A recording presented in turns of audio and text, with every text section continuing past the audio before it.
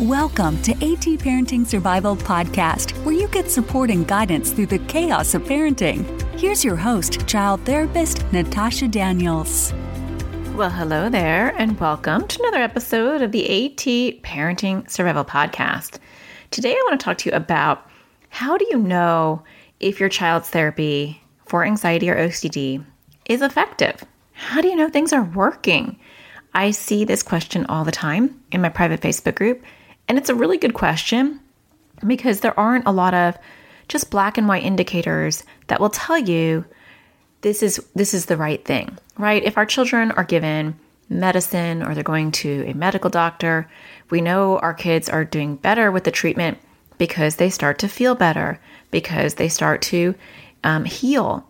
But when we're talking about mental health, when we're talking about anxiety or OCD, it's not as clear cut.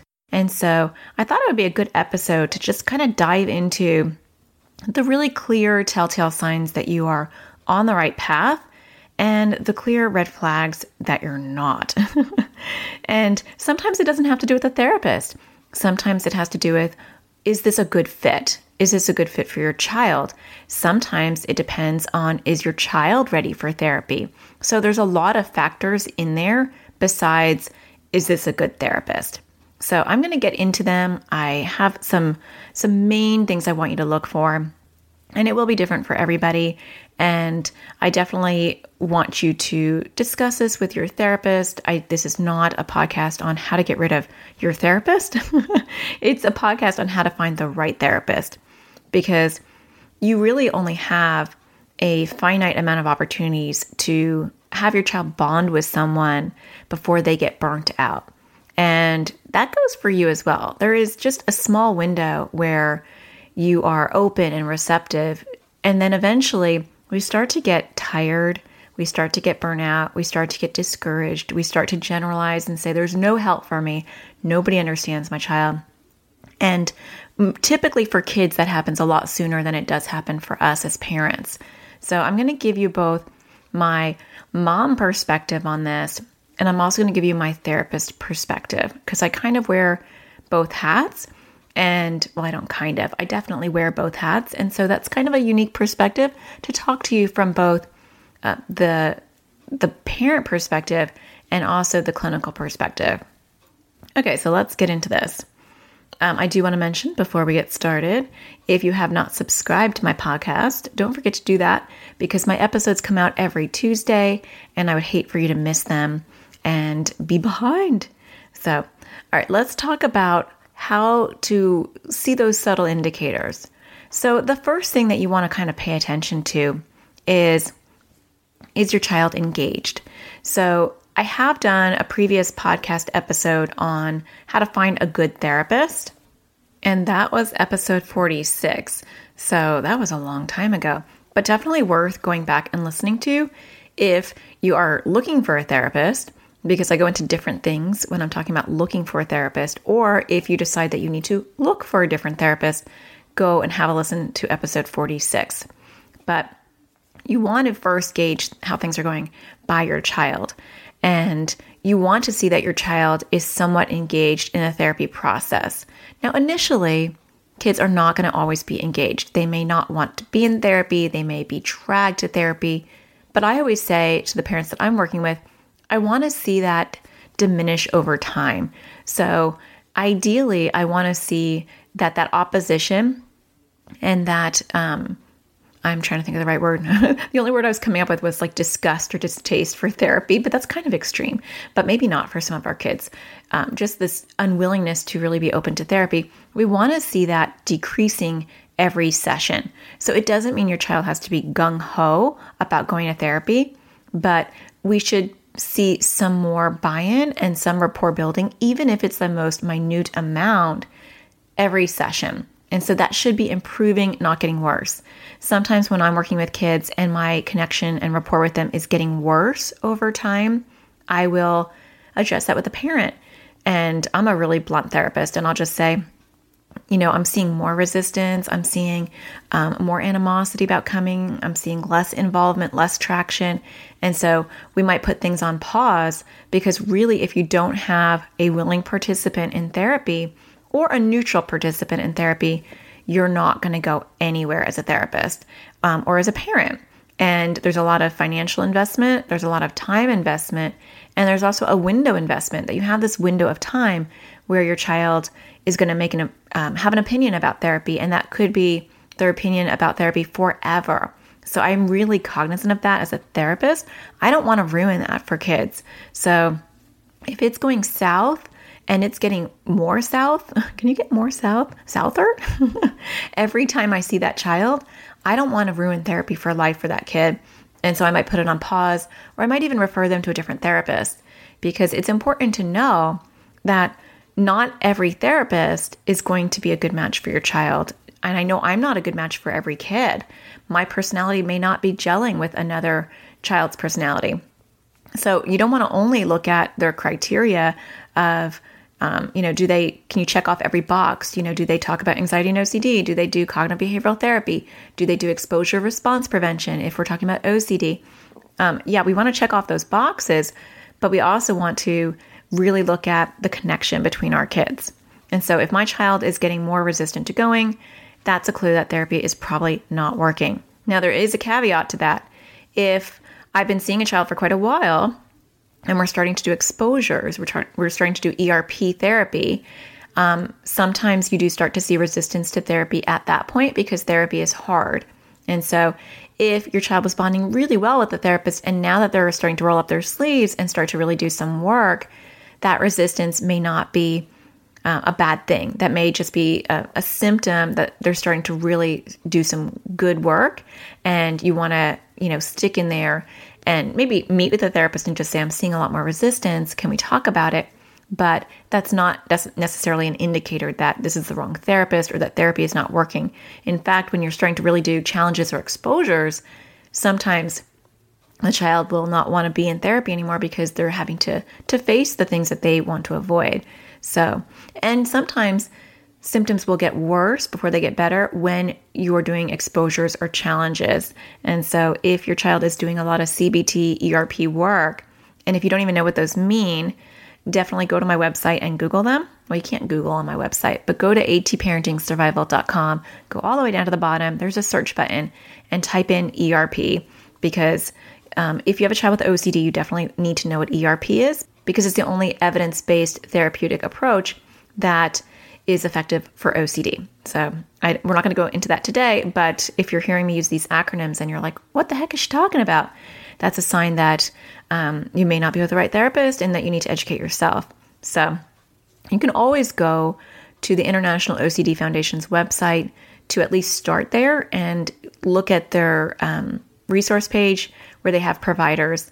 They don't vet them out, and so you still have to do your own work, but it's a good place to start. And you can go to iocdf.org/find-help to get access to that directory. Okay, so the first one is your child engaged? Are they willing to go?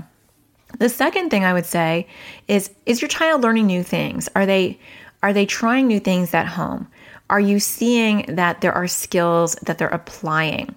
And this may not happen in the first 2 sessions, but rapport building should not go on ad nauseum. I have talked to parents where they are in the 6th or 7th or 8th session and they don't know what's going on in therapy, and the therapist is just saying that we're getting to know each other. That is a long time to get to know someone. And really, for me, if I'm not moving on to some sort of clinical approach by the 3rd or 4th session, then I'm going to tell those parents that I'm not able to help, because if I'm not seeing any small progression where I'm starting to build, and for me, skill building might just be working on motivation and working on education. It does not mean that we're doing really hard exposures or we're doing a lot of skill building. It might just mean that I am in the education phase, but I have intention. Like, that's what I'm doing. I'm here to educate your child on OCD or anxiety, and we're working on motivation and getting them to see how anxiety or OCD is trying to destroy their happiness, And so I'm trying to encourage motivation. That's still a goal. That's still a therapeutic goal. If I'm playing a bunch of games and I'm in the 3rd or 4th session and I can't tell you as the parent what I'm doing, and I'm just saying we're trying to get to know each other, to me, that's a red flag that therapy may not be working. So, there's a lot of different modalities that are fantastic for lots of things, but for anxiety and OCD, it is really important that there's skill building and there's cognitive behavioral therapy. And so it also depends on what your intention is for therapy. So if you are really confident about doing ERP at home or helping your child with some cognitive behavioral approaches at home, which parents are completely able to do. It's not rocket science. It just takes the commitment to educate yourself on those things, read good books, take my online class, study. It's really not complicated, because a lot of times parents can't find an anxiety or OCD specialist in their area or in their country or in their small town, or there's financial barriers. So you may not have access to the kind of therapy that you want your child to have. And so maybe your intention is just for your child to have a safe place to relax and unwind and talk about their feelings.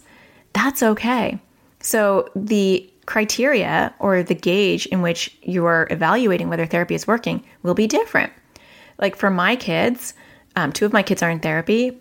And unfortunately, the very small handful of people that I know in Arizona who treat OCD, I have a relationship with, obviously, right? So I know them. I'm friends with them.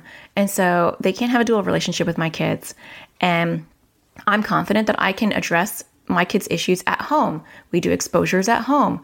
We talk about, compulsions at home. And so I just want them to have a competent therapist to be there for them, to vent their feelings, their struggles at home, their struggles with each other, their struggles at school, and also respect my lane, that, okay, well, the mom's got the OCD stuff and I'm going to be there to deal with the other emotional aspect of things. And so that's how I gauge my children's therapist. Do they trust her? Do they like going? Do they get excited about going?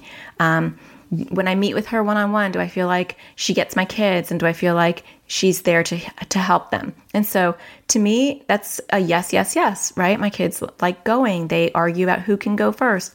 And I see progress with my son in his communication, because her goal with him is just purely communication. And my goal is to work on the OCD stuff, and we kind of coordinate. I tell her what I'm working on or what we're doing, and she's there to help him communicate and trust other people. So you have to ask yourself that, because I know a lot of you don't have access to an anxiety or OCD therapist. And so maybe your child's seeing an art therapist or a play therapist. But I think it's really important to know that those do not replace anxiety and OCD treatment. If you have a child who is in art therapy or play therapy or talk therapy, that is not going to treat the anxiety and OCD. And you really want to make sure that therapist stays in their lane and doesn't overprocess your child's intrusive thoughts with OCD, because that actually will make it a lot worse. So you want to see, if the goal is that they're working on the child's anxiety or OCD, you want to see skill building. Way too many therapists who, quote unquote, deal with anxiety will not give a child any kind of homework or skill building besides maybe just breathing and meditating, staying in the now. Those are all good supplements, but you want to see more. You want to see maybe some challenges on facing their fears. You want to see, some homework assignments of moving towards their fear, things like that. And so making sure that you're starting to see things come home is important. You also want to make sure that your child is getting something from therapy. So if you say, hey, how was your session? What did you do? And they say, I don't know, we played dominoes or we played in the sand. That's okay, because sometimes kids don't know what the therapist is doing, or sometimes they don't want to talk about, all the skills that they learn. But if I'm hearing that over and over again, and then I talk with a therapist and I say, I know that you're doing more in here than just playing in the sand. What kind of skills are you teaching her so I can do that at home? And the therapist can't really give you a very clear answer either. That's a concern. And, relaxed therapy has its place if a child's going through parents that are getting a divorce, if they lost somebody and they're going through grief, if they're dealing with bullying or social issues, pretty much most things under the sun. Different modalities are fine. A laid back therapist who's just playing and doing sand therapy, that's fine. That's actually really good for trauma, but it's not good for anxiety or OCD. Sand play can be okay for anxiety, especially if there's trauma related to it. But the best thing, and for OCD, the absolute best thing is getting them into doing ERP. And for anxiety, really CBT, attacking those thoughts is really, really imperative. So meeting with a therapist and seeing that they have a clear vision of where they're going is another thing that will say that therapy is working. So just to recap so far, we've got that your child's engaged, they're willing to go, you're not dragging them to the car, or it's getting better every time, right? Because some kids, they're very slow to warm and it might take a long time, but as long as it's improving slightly, that they're moving towards neutral, they don't have to love it, that's good. The child is showing that they have some new skills that they're trying at home, new language. And then when you meet with the therapist can give you a clear roadmap of where they're going, what they're doing, and it makes sense. So it's not just random, I'm just getting to know your child, or we're just playing, or, I'm just getting your child to express their feelings. It's a lot more skill based than that. And that comes with good training.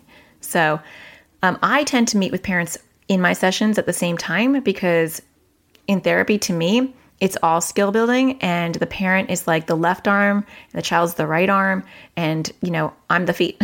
That's weird, but we're a team. And so I need the parent in there because we're a team and we're going to be talking about exactly what they're going to be doing at home. If your therapist doesn't meet with you, then I always recommend that you go in there at least every 3 sessions and meet with the therapist so that you get your homework, you get your job, because anxiety and OCD is a family affair. I always say that. It doesn't just stick with your child. You play a big role in it. Are you accommodating? Are you reassuring? What are you supposed to do when your child's having a panic? What are you supposed to do when your child wants to do a compulsion? What's your job? That's important.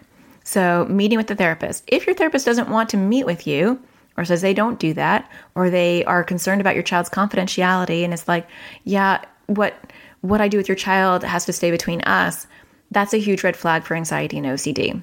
That's great for divorce. It could be okay for grief, but for anxiety and OCD, it does not work that way because you are part of the team. So therapy is working when your therapist is always willing to meet with you, involves you in treatment, that's even better, and has clear intentions of where they're going and what they're doing, and they're not just showing up, clocking in, and killing an hour with your child. A lot of therapists do that, and you don't want one of those. You want them to know that you're aware of what the goals are, and you want to see some progress and movement, even if it's slow. Another sign that therapy is working is that things aren't getting worse. I know that sounds kind of obvious, but you want to see some progression. So even if things are mildly better, your child is just communicating a little bit more, or your child did one little thing that they normally wouldn't do, or they didn't avoid or do a compulsion, or you feel like they have a plan. You just want to see that things aren't progressively getting worse. Now, it's important to mention that if your therapist has been with your child for a little while and they're starting to move into exposures or challenges like we just talked about, things will get worse. They often get very bad in the beginning when you're doing exposures. The first week can be really rough on a child. Don't bail on the therapist because things are getting worse. That's actually sometimes a good sign. So I know that's confusing because I'm giving you mixed messages, but when they get into the skill building aspect of things, things do get harder for a little while and things do get worse and symptoms do pop up because anxiety and OCD is flailing and saying, oh no, you can't attack me. And it revs up its game for a little while before it goes all the way down, or at least less. It goes further down, not all the way down. It takes time. So you want to see that happening.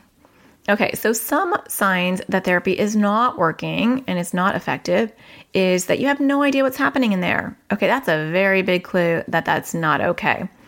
And therapists are like, we're like coffee shops. We have all different flavors and we're on every corner and we all come from different places. There's Colombian coffee and there's Brazilian coffee, and we all come from different educations. We all come from different childhoods. We all come from different backgrounds. And so one therapist does not equal the other. We are all unique little snowflowers. Snowflowers? I don't think that's a word. We're all unique snowflakes. That's better, right? And we will have different styles. We will have different approaches. We will have different ideas on what needs to be done.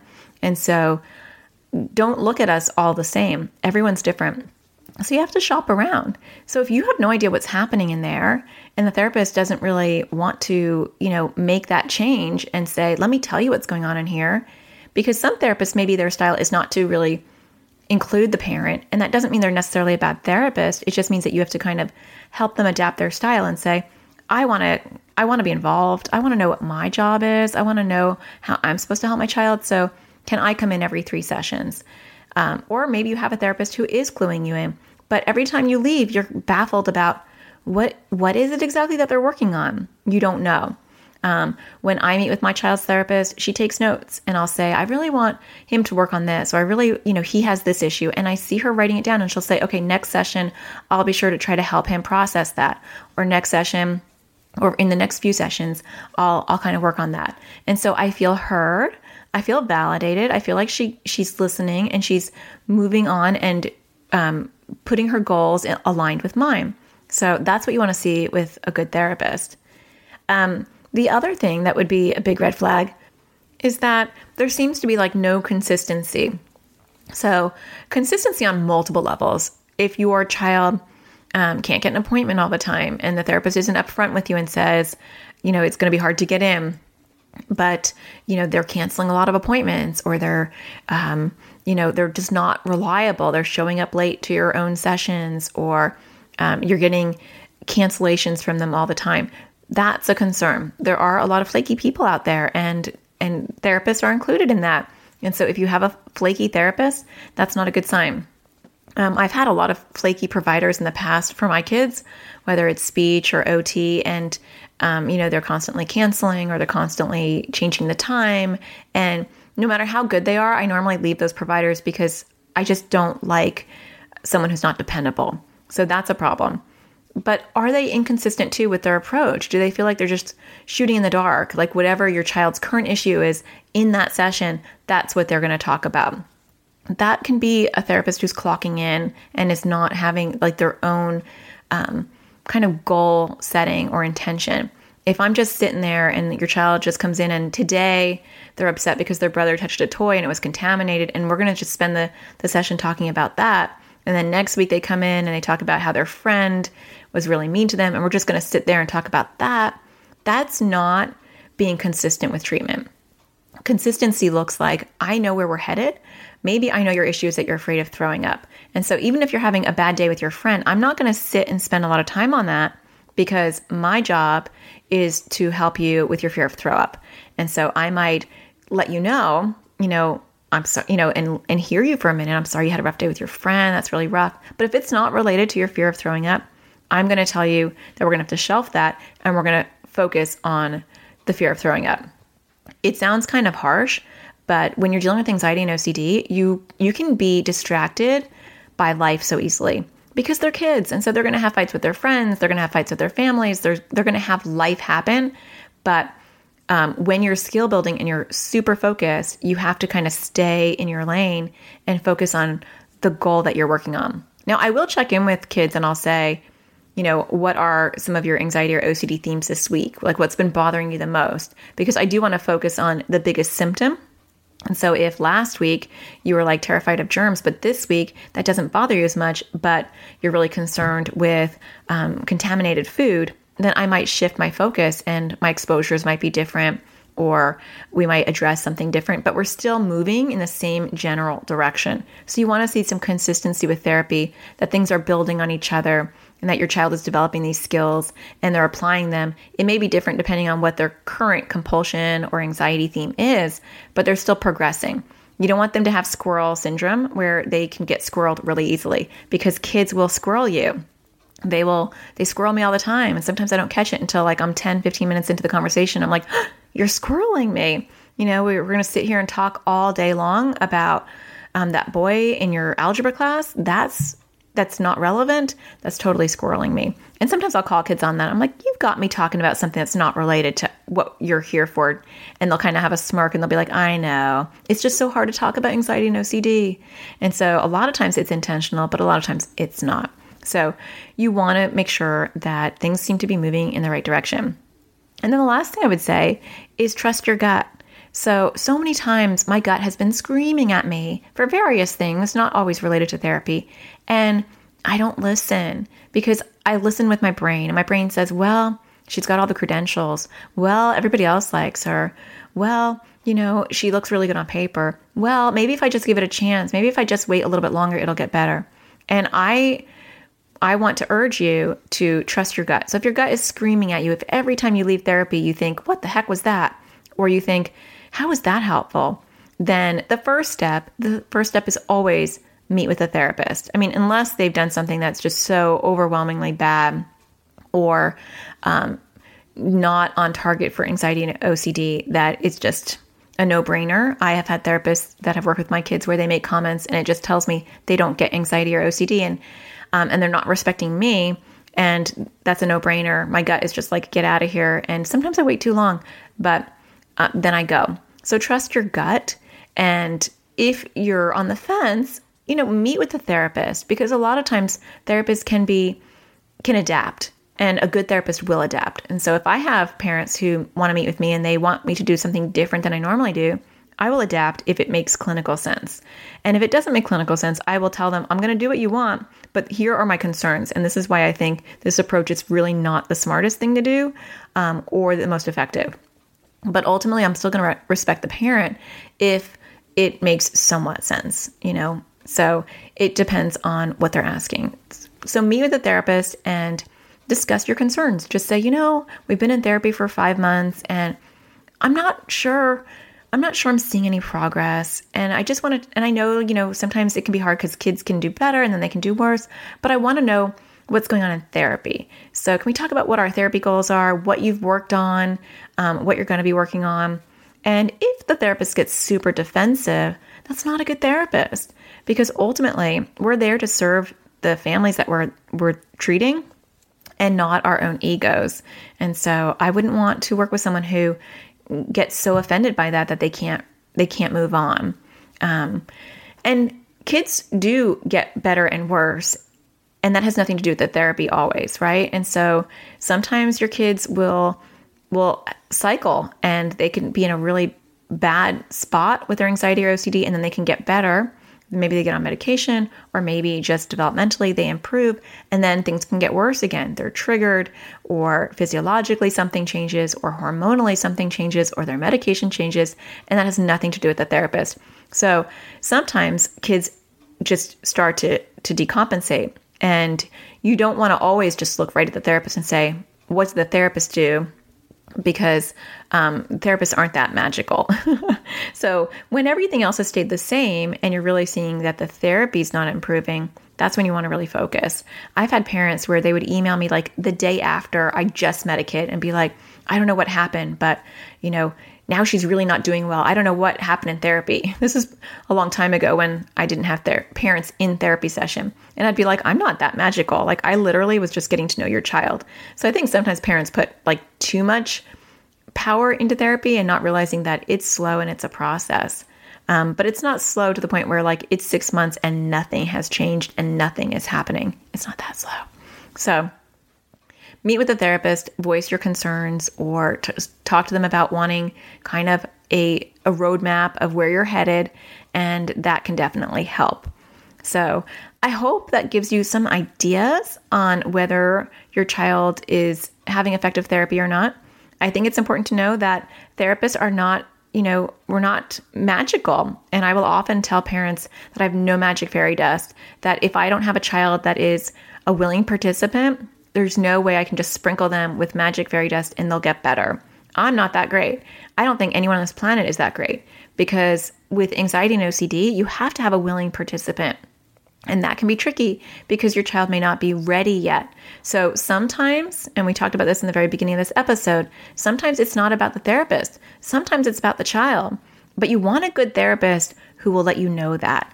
And so I think that's important too, is if if it's not going well because your child is just not engaged and you are into like the 4th or 5th or 6th or 7th session and it's getting worse and the child's like refusing to get in the car or they're just really angry about it and nothing is happening in therapy, you want to talk to the therapist. I'm very quick after the 3rd session to let kids go and, give resources to the parents that they can research online or by themselves, or they can certainly come into my practice alone and get support. But I'm very quick to say, this is going south. I'm not going to be able to do anything right now where your child is at, but hopefully we can revisit that in the future.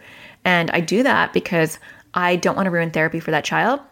And I don't want to waste the parents' time and money. If I know by the 3rd session, I'm not bonding with this kid and this kid is getting angrier, or even in the 1st session, I've had, kids where in the 1st session, I could tell this is not going to go well. There's just no way I'll be able to teach them any skills. They're just not in a state where they can hear it. I'll let the parent know right away because ultimately I respect their time and money, and I'm not going to just clock in, grab my paycheck, and not really care or be invested in the fact that I know if I think about it, I'm not going to be able to make progress because the kid's just not ready. You want a therapist who will be honest, be blunt, and let you know, because that's you deserve that. Okay. Well, I hope that you're enjoying my podcast. I'm hoping that you find all this information helpful. And if you are enjoying the podcast, if you can leave a star, hit a star on iTunes or Google Play or Stitcher or wherever you consume your podcasts, that greatly helps the show. Just lets other parents know that this is a valuable show. And if you have a few extra minutes and you can leave a review, I greatly appreciate that. That's very helpful because then parents can read those reviews and realize, hey, you know what? There's something of value here. I'm going to give it a try because we're all really short on time and we just need the extra weigh in that this is worthwhile. I don't know about you, but I'm like one of those people who reads reviews. And whenever I am buying anything on Amazon, I read the reviews.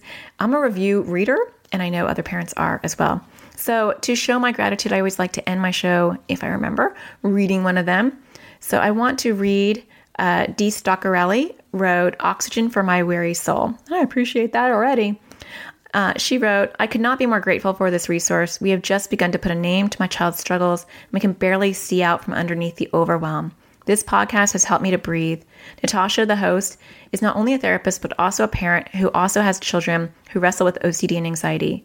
There are days when this life can be all the way debilitating, but this show has made such a difference for me and my family. Well, thank you so much for taking the time to write that review. I really appreciate that. And I hope that things get better. They always do. I know I have been in some dark places with my kids, and we've always found the sunshine, and the light has always eventually shone on us. So I hope that happens to you as well. And if you have something nice to say or something to say about the show, maybe I'll be reading your review next time. But until then, I hope you find the sparkle in everything you do. I'll talk to you again next Tuesday. Take care.